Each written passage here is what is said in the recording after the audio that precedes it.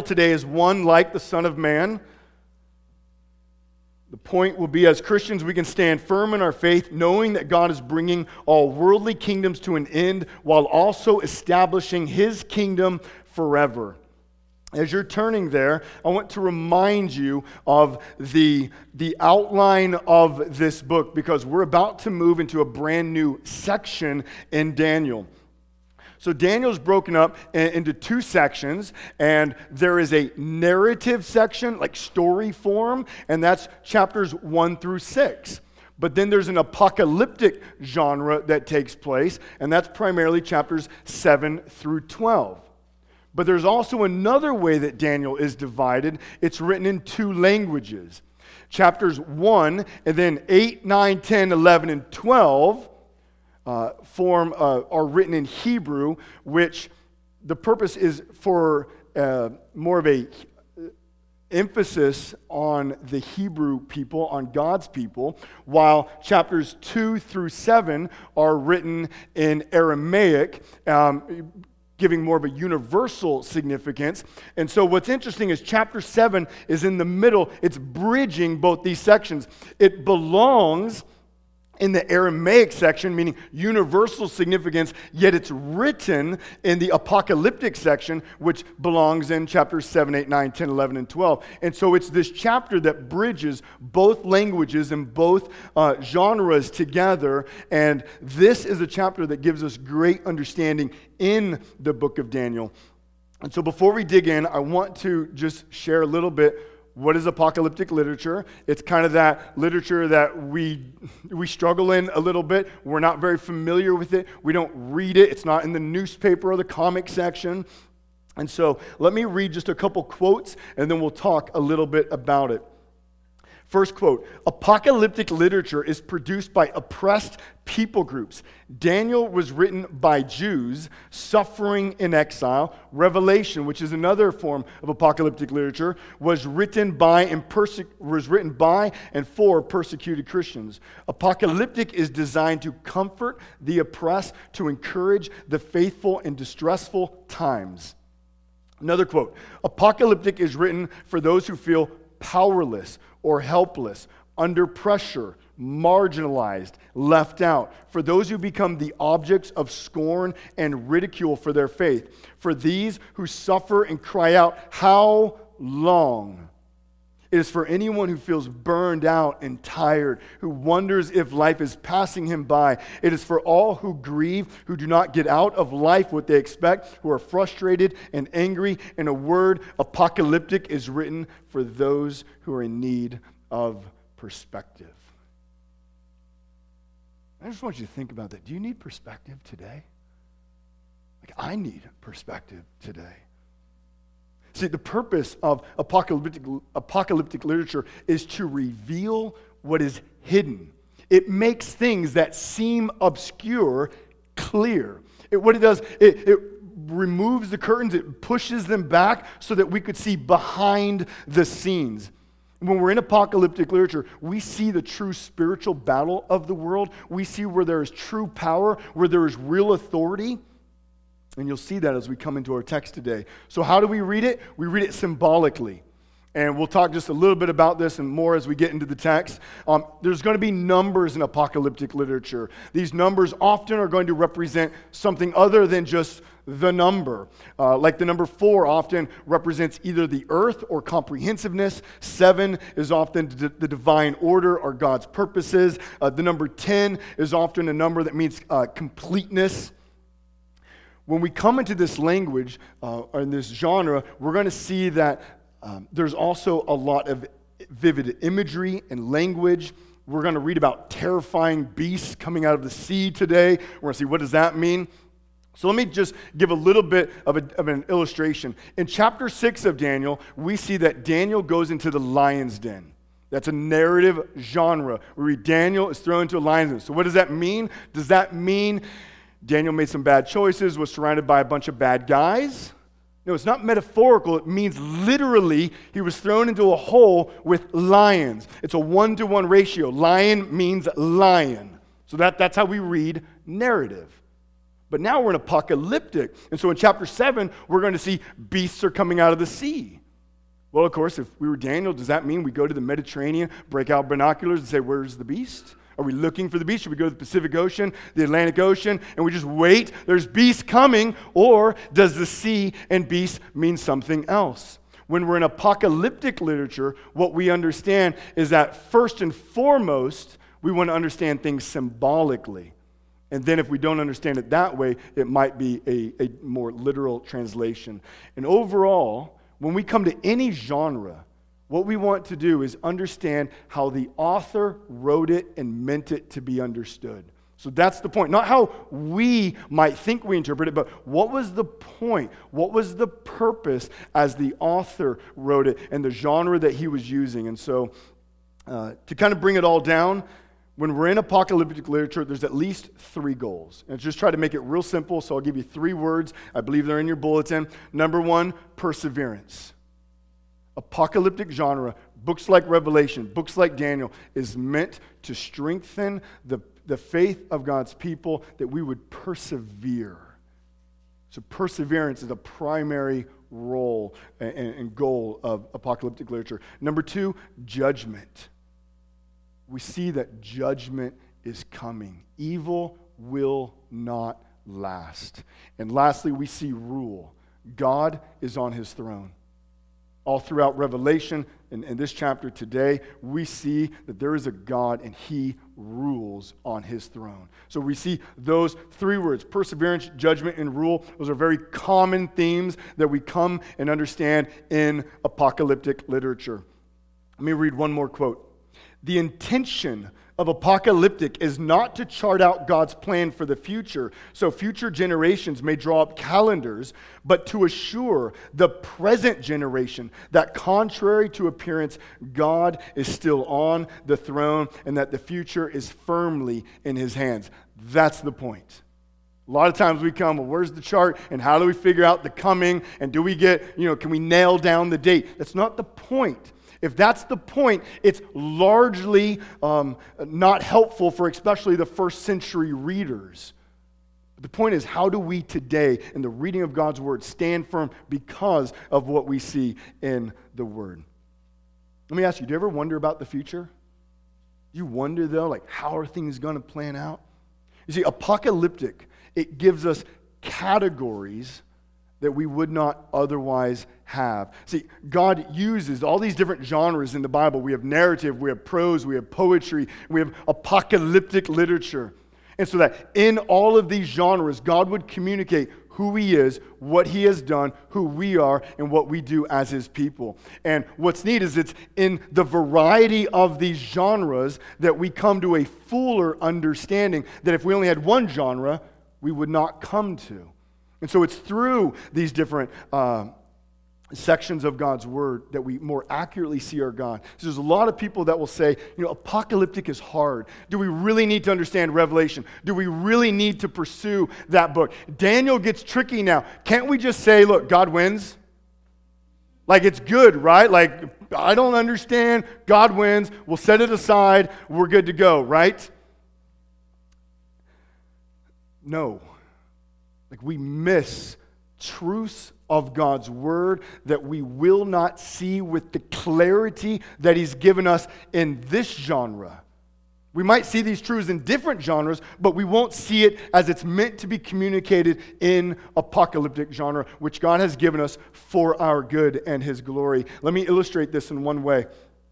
So in Daniel chapter 6, we see that Daniel's thrown into the lion's den. The state has changed, and they said, you know what? We're now going to persecute the people of God. And if you pray to any other god than Darius, the king, you'll be thrown into the lion's den. And at that moment, what we see is Daniel goes home, he opens up the windows, and he prays right there facing Jerusalem. Why?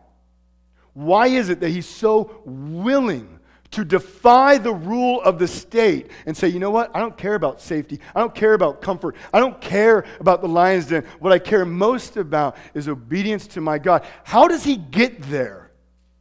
How does he have this spine of steel that is unable to be bent by the pressures of the world? Don't you want that? Don't you want to be able to say, man, I want to stand firm in my faith no matter what happens in the world? And so Daniel does this. Well, what we're going to see today, this text, Daniel 7, actually takes place before Daniel 6. It actually takes place before Daniel 5. We're going back in time here. And so one of the things that we see is that Daniel, yes, he most likely grew up with godly parents, grew up in the godly reign of Josiah before going to Babylon.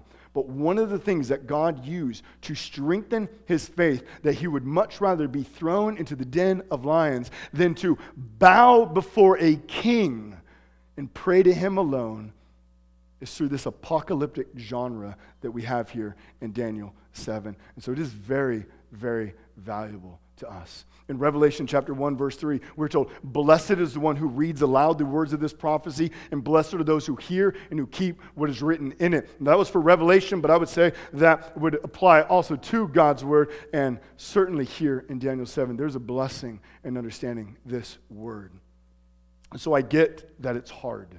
It's hard for me. I've spent months studying Daniel before getting here, so it's taken me a long time. I joked around with Chris, hey, you want to preach Daniel 7 for me tomorrow? Like, it's hard to just jump into this text because we're not used to it. And so I do understand that. We're going to go ahead. We're going to jump in. Daniel chapter 7, verse 1. And I'm going to ask that you stand. And we are not reading the whole chapter today. We're reading the first 18 verses because this chapter, I can't preach it in one. Other pastors more qualified than I can preach it in one sermon, but I cannot. And so we are going to break it up into two sermons. We're going to read chapter 7, verses 1 through 18. In the first year of Belshazzar, king of Babylon, Daniel saw a dream and visions of his head as he lay in his bed. Then he wrote down the dream and told the sum of the matter. Daniel declared, I saw in my vision by night, and behold, the four winds of heaven were stirring up the great sea. And four great beasts came up out of the sea, different from one another. The first was like a lion and had eagle's wings. Then as I looked at its wings were plucked off, and it was lifted up from the ground and made to stand on 2 feet like a man, and the mind of a man was given to it. And behold, another beast, a second one, like a bear. It was raised up on one side. It had 3 ribs in its mouth between its teeth, and it was told, arise, devour much flesh. After this, I looked, and behold, another, like a leopard with 4 wings of a bird on its back, and the beast had 4 heads, and dominion was given to it. After this, I saw in the night visions, and behold, a 4th beast, terrifying and dreadful and exceedingly strong. It had great iron teeth. It devoured and broke in pieces and stamped what was left with its feet. It was different from all the beasts that were before it, and it had 10 horns. I considered the horns, and behold, there came up among them another horn, a little one, before which 3 of the first horns were plucked up by the roots. And behold, in this horn were eyes like the eyes of a man, and a mouth speaking great things. As I looked, thrones were placed, and the Ancient of Days took his seat. His clothing was white as snow, and the hair of his head like pure wool. His throne was fiery flames. Its wheels were burning fire. A stream of fire issued and came out from before him. 1,000,000 served him, and 10,000 times 10,000 stood before him. The court sat in judgment, and the books were opened. I looked then, because of the sound of the great words that the horn was speaking, and I looked. The beast was killed, and its body destroyed, and given over to be burned with fire. As for the rest of the beasts, their dominion was taken away, but their lives were prolonged for a season and a time. I saw in the night visions, and behold, with the clouds of heaven, there came one like a son of man. And he came to the Ancient of Days, and was presented before him. And to him was given dominion and glory and a kingdom, that all peoples, nations, and languages should serve him. His dominion is an everlasting dominion, which shall not pass away, and his kingdom one that shall not be destroyed. As for me, Daniel, my spirit within me was anxious, and the visions of my head alarmed me. I approached one of those who stood there and asked him the truth concerning all this. So he told me and made known to me the interpretation of the things. These 4 great beasts are 4 kings who shall arise out of the earth. but the saints of the Most High shall receive the kingdom and possess the kingdom forever, forever and ever. Let's pray. Our Father, God, we thank you for this text today. God, give us wisdom today as we open up this word and as we look and as we study it. Lord, I pray for your Spirit to work powerfully right now, just through this reading that we have just done, and now as we talk about your word and we look at the truths in your word. God, strengthen us in our faith. Convict us where there is sin and where we need to repent.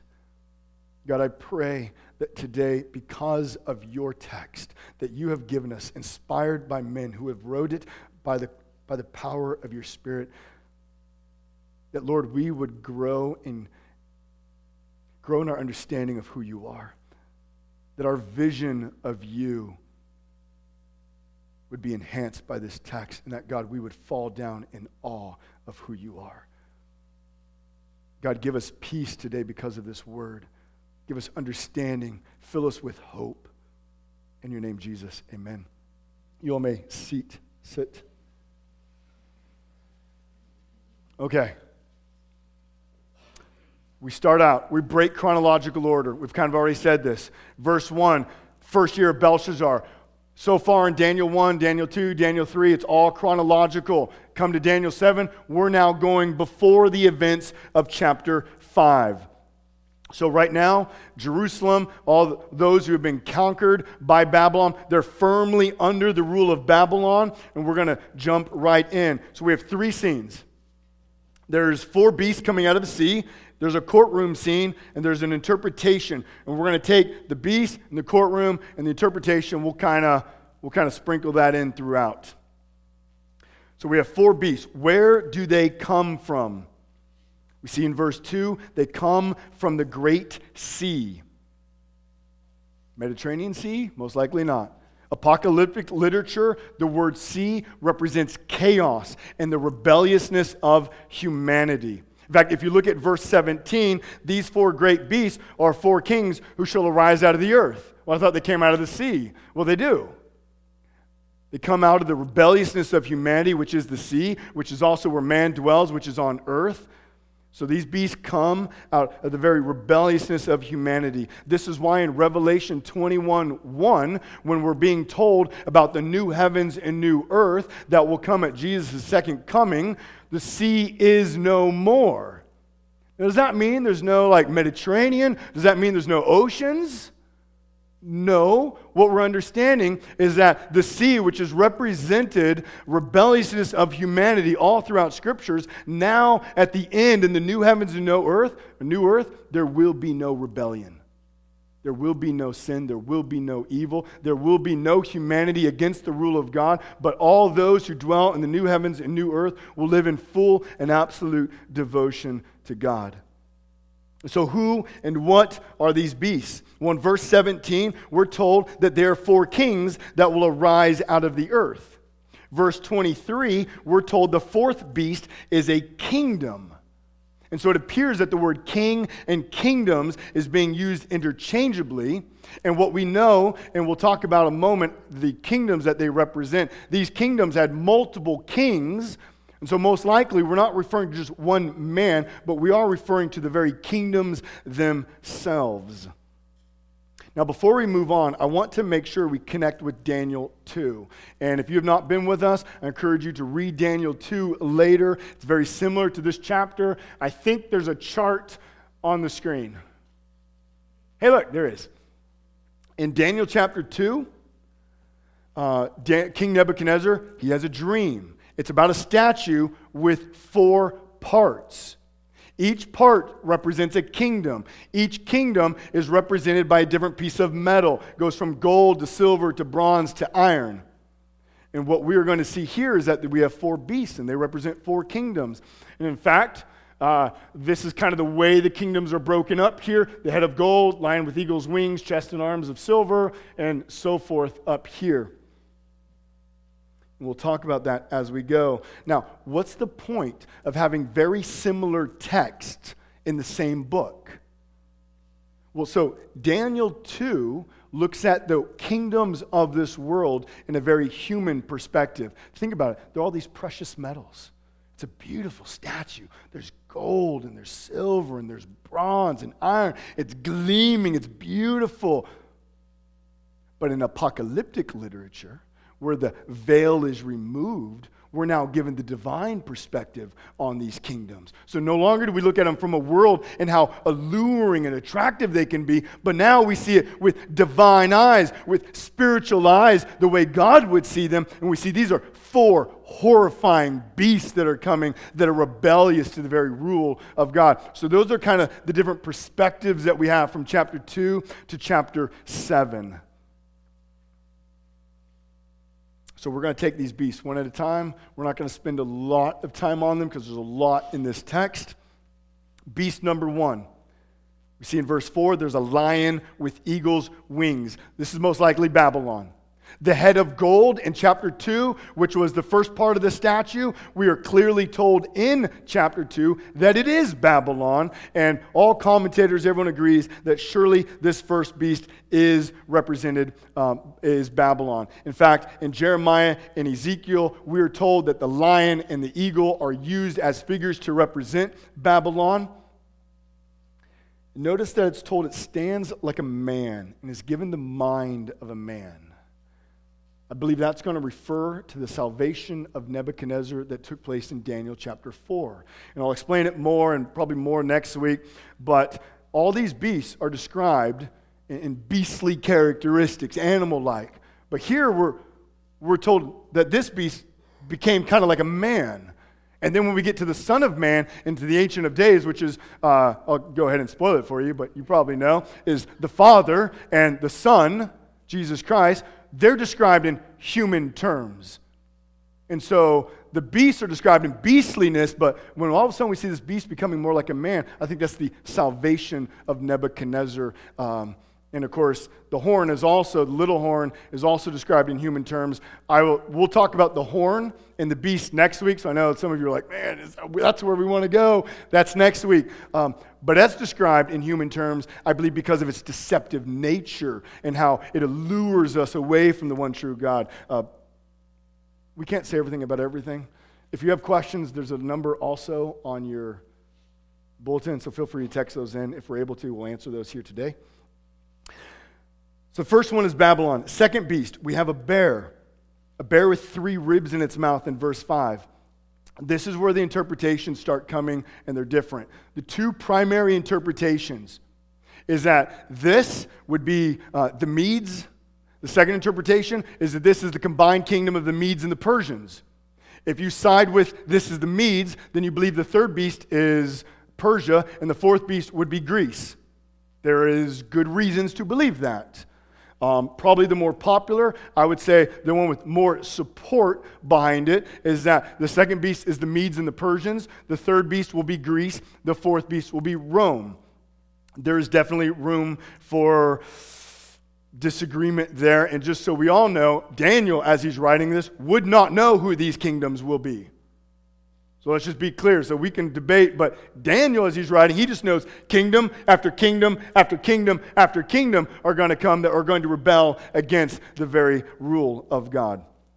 But most likely, this is the Medes and the Persians and the 3 ribs in the mouth. People try to say, well, who is that? I think it simply represents the very destruction and all that's left of its last prey. Here is a beast that devours much flesh. That's what we read in verse 5. All it leaves is the very ribs, and it's still chewing on those. Beast number 3, a 4-headed, 4-winged leopard. We see this in verse 6. I'm going to make the case that it's Greece. We'll talk about all this much more as we continue on in Daniel in the weeks to come. But if it's Greece, then most likely this 4-winged leopard, which would be very quick and agile, would represent Alexander the Great from Greece as he conquers much of the known world. And then when Alexander the Great died, 4 generals took over, which are most likely the 4 heads of this beast, very likely. Then we come to the 4th beast, and it's a terrifying beast we see in verse 7. After this, I saw in the night visions, behold, a fourth beast, terrifying and dreadful, exceedingly strong. It has 10 horns, and like the 10 toes of the statue. It has iron teeth, like the statue, the feet that are made of iron. Now, most likely, this is Rome. Now, notice there's not really a description of this beast. It's too hideous. It's too terrifying for him to look at and to actually gain the perspective of what it really is. We're simply told there's 10 horns upon it, and then another horn comes and uproots 3, and that's all for pretty much next week. You ever see the movie Gremlins? The movie freaked me out. I had nightmares for decades. I hate Gremlins. Friday the 13th movies, I don't do any of that. But if you do any of that, which I hope you don't, it's just scary. But you've probably seen things like that stuff. This is that beast. It's the nightmarishness that it's being communicated here. It's terrifying. So you got to understand, as he's looking at this, look, in verse 15, Daniel says, my spirit within me was anxious. It's so horrible, these beasts that he sees. So let's make sure we don't just read this and go, oh, cool, 4 beasts, and move on. No. It strikes fear in the heart of Daniel. We need to wrestle with this and understand that these are 4 horrifying beasts that are climaxing in this 4th beast, and it brings terror to Daniel. And there's this little horn, and it appears to, like a man. And it's blaspheming God. That's what it means. It has a mouth speaking great things. So I just want to make a few comments here. What do we learn? Think Daniel, 50 years into captivity. What's a question that you have? Is it going to end? At the end of these 70 years, which is what was prophesied, you'll be in captivity for 70 years. Will we go back to the kingdom of God? That's a question. The most likely Daniel has. Is the kingdom of God coming in 70 years? We've got 20 more to go. What's the answer that we're given? No, Daniel. There'll be a kingdom, and another kingdom, and another kingdom. And they will all be in rebellion to the very rule of God. What we learn is that evil is not going away quickly. And think about it. You ever talk to people and they talk about just evilness in this world? Do you ever know how to respond? You know that we're actually given the reason for evil in this world. We're given it through the Word of God, that it's because of sin that happened all the way back in the garden, and it's come to all people that we see humanity in rebellion to God. And that's largely what these beasts are representing. These beasts represent what humanity does as they come together. We rebel against the very rule of God. So I hope you know that when you're engaging with people and they're saying, man, I don't understand why this happens and this happens and this happens, we can go right there with them and say, man, it is tragic, but can I tell you something? I'm a Christian, and this is what the Word of God says. And it happens because of sin, and you can walk them through. What we see also is that these beasts are powerful, but notice they're all limited. Don't miss that. The first beast has its wings plucked off and made to stand like a man. Kind of looks like it's on a puppet, right? It's made to stand up, wings plucked off. It doesn't seem like he's actually in control, although someone else is seeming to operating control upon him. The second beast is told to devour much flesh. It's told. He's not like, yeah, I just want to devour much. He's told to devour much flesh. So he's not all authoritative in himself. The third beast we read in verse 7 was given dominion, which means he didn't have it inherently, but somehow he had received it. The fourth beast, verse 7, we read, it devours, it breaks into pieces, it stamps and it crushes with its feet everything that's left. And we're like, oh, this is terrible, this is horrible. And then comes verse 11, it's destroyed and burned up. So this beast is not all powerful. So as horrifying as this is looking, these beasts are very limited. What we also see is that the beasts are inherently rebellious. Notice that they're described as these strange hybrids They're not natural. They're perversions of creation. Their very form screams rebellion to God's natural order.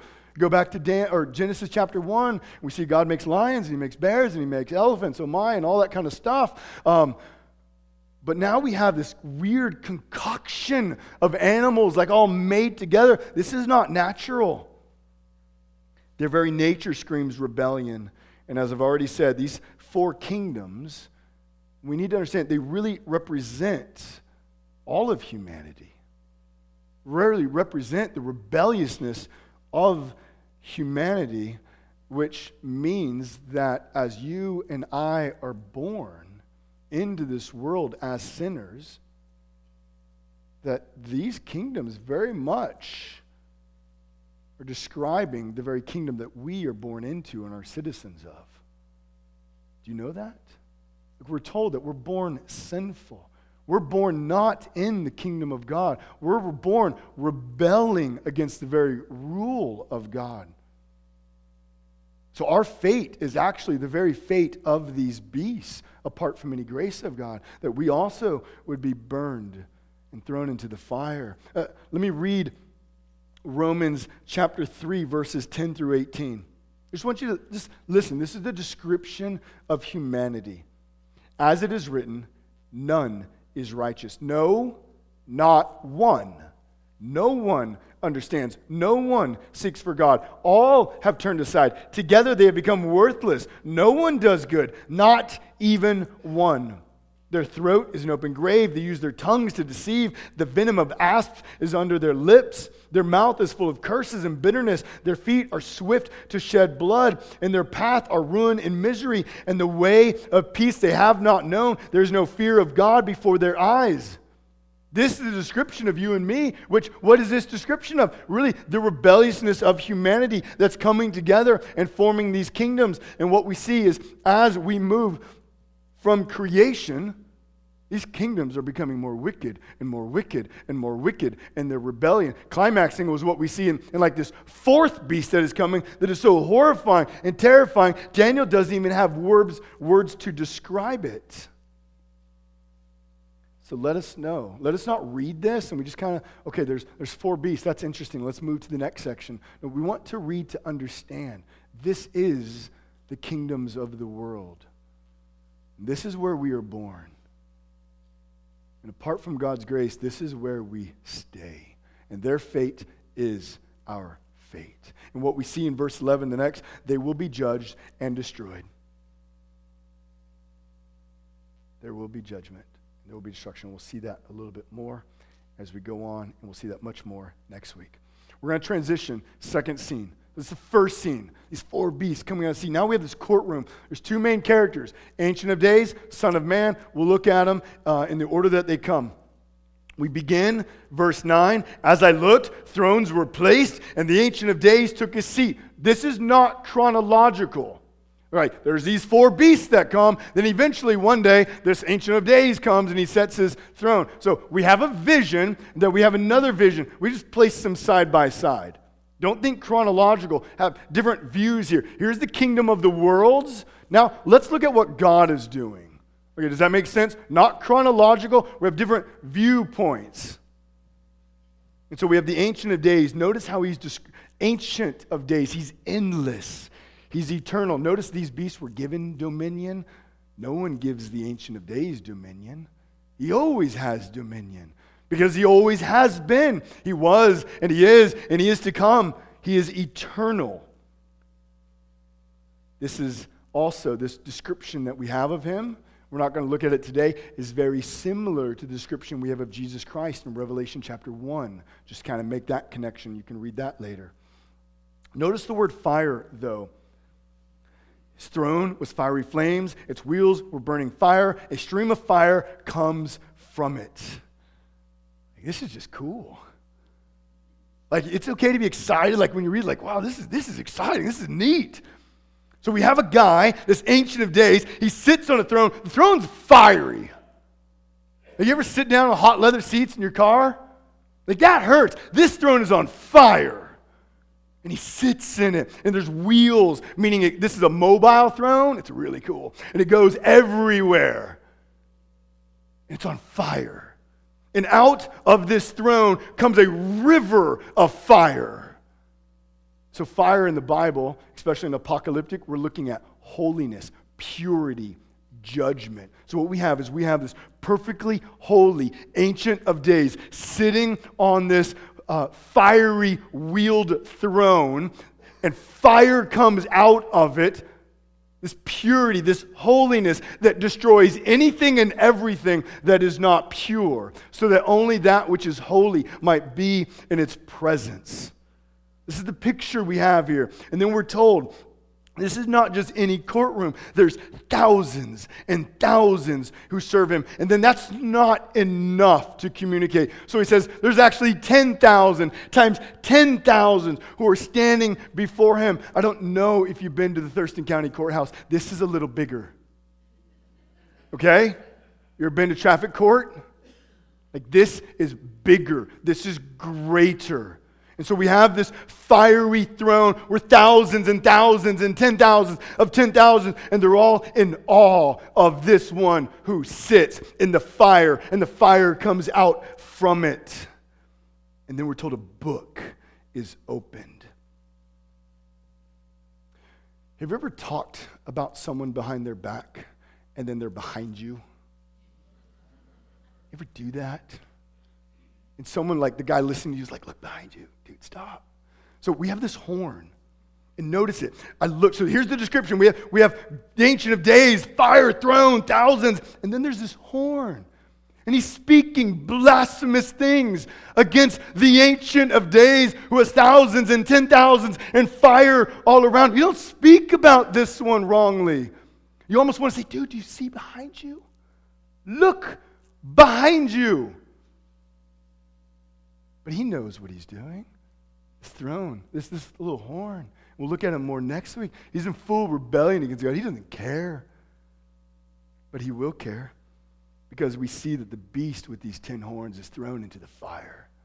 He's burned, destroyed. The dominion is taken from the other beasts. I actually don't know what it means right now. That it means that they were prolonged for a season and a time. I'm still working on verse 12. So if you got verse 12, you come see me later and let me know. Does this remind you of anything? If you've read your Bibles? Let me read just Revelation chapter 20 real quick. I want to start. I wrote down verses 11 through 15, but I should have started with verse 10. So I'm just going to read it. And the devil who had deceived them was thrown into the lake of fire and sulfur, where the beast and the false prophet were, and they will be tormented day and night forever and ever. And then I saw a great white throne, and him who was seated on it. From his presence earth and sky fled away, and no place was found for them. And I saw the dead, great and small, standing before the throne, and books were opened. Then another book was opened, which is the book of life, and the dead were judged by what was written in the books, according to what they had done. And the sea gave up the dead who were in it. Death and Hades gave up the dead who were in them, and they were judged, each one of them according to what they had done. Then death and Hades were thrown into the lake of fire. This is the second death, the lake of fire. And if anyone's name was not found written in the book of life, he was thrown into the lake of fire.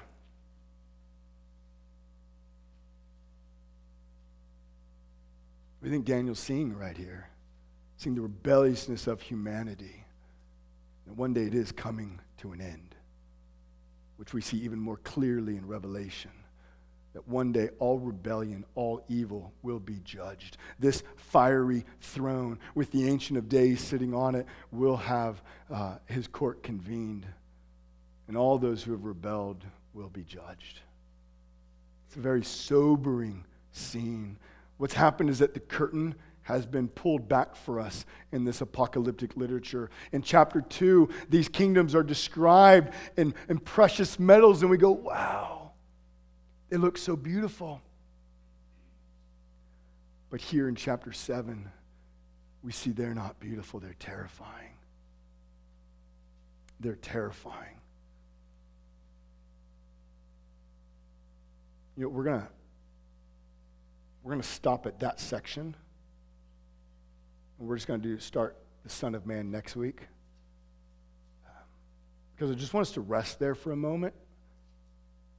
When we come to the Word of God, we do come to a God who is holy and who is righteous and is perfect in every way. And he's created us to be in relationship with him.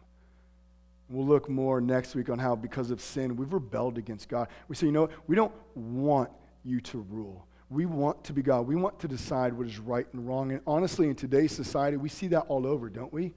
We see society saying, look, I can determine everything I want. I can determine the sex that I am. I can determine whatever I want to do. There's no one who controls me. I am the one who sets my own destiny. And there's a lot of people who believe that because they're looking at the world in Daniel chapter 2, and the world looks pretty, and it looks attractive. But if you're here and you've believed in the gospel, then that means that your eyes have been opened by the very grace of God, that you would see the world as the Word of God is described by God himself. And that the kingdoms of this world, yes, they may look attractive to worldly eyes, but upon tasting the very grace of God in Jesus, we see that everything the world has will not last, will it? Like, you know that. We know it in the simple forms. I have an iPad. Soon the new one will come out, and this one's not going to look so pretty. It happens with technology, happens with our cars, it happens with everything that we own, everything that we are. Our relationships, we're really happy. Oh, but the relationship didn't work the way I want. Maybe I'd be happier if I had another relationship.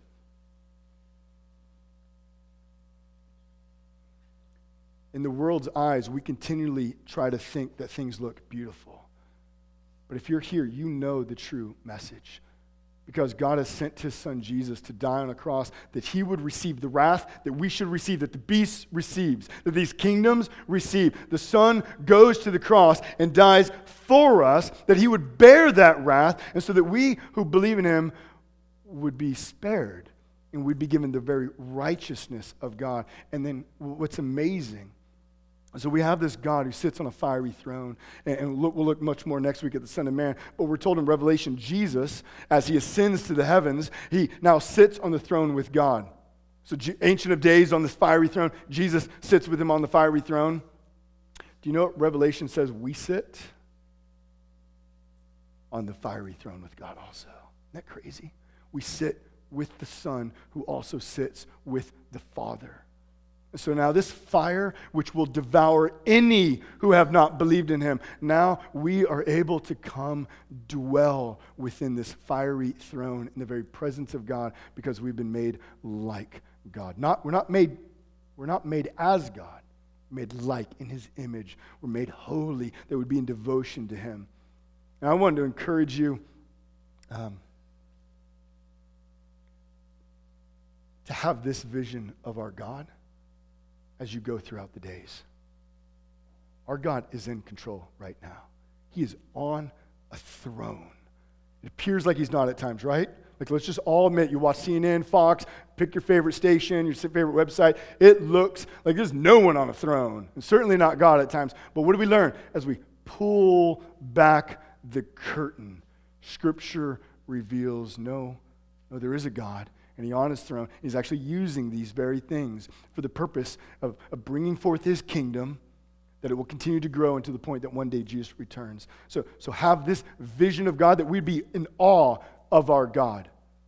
And secondly, let us know that there is a judgment coming. Like, do you get that? There's judgment. And anyone whose names is not in the book of life, but if they're part of the worldly kingdoms, like, they're going to be judged. They're going to be judged. And they have no hope at that moment. But we've been given the vision of God. I didn't cry when going through this prior. We've been given this vision that we would go into this world with boldness and with peace, that we would say, that you know Jesus Christ, and that knowing that as we communicate the Word, remember what we talked about earlier, Spirit works through the Word. That's what we want every time we gather, so that as we communicate this Word, we have hope that God is going to open the eyes of people. And that as he opens their eyes, they would see the ugliness of this world, that they would be these beasts, and they would repent and come to the kingdom of God. Let's go with boldness in this world. I'm going to pray because I can't go on. And then I'm going to have the men come forward.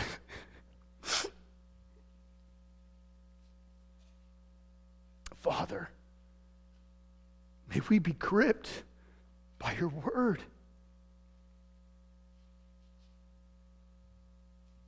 May we be gripped by your word. God, you're on your throne right now. I know that sometimes I doubt.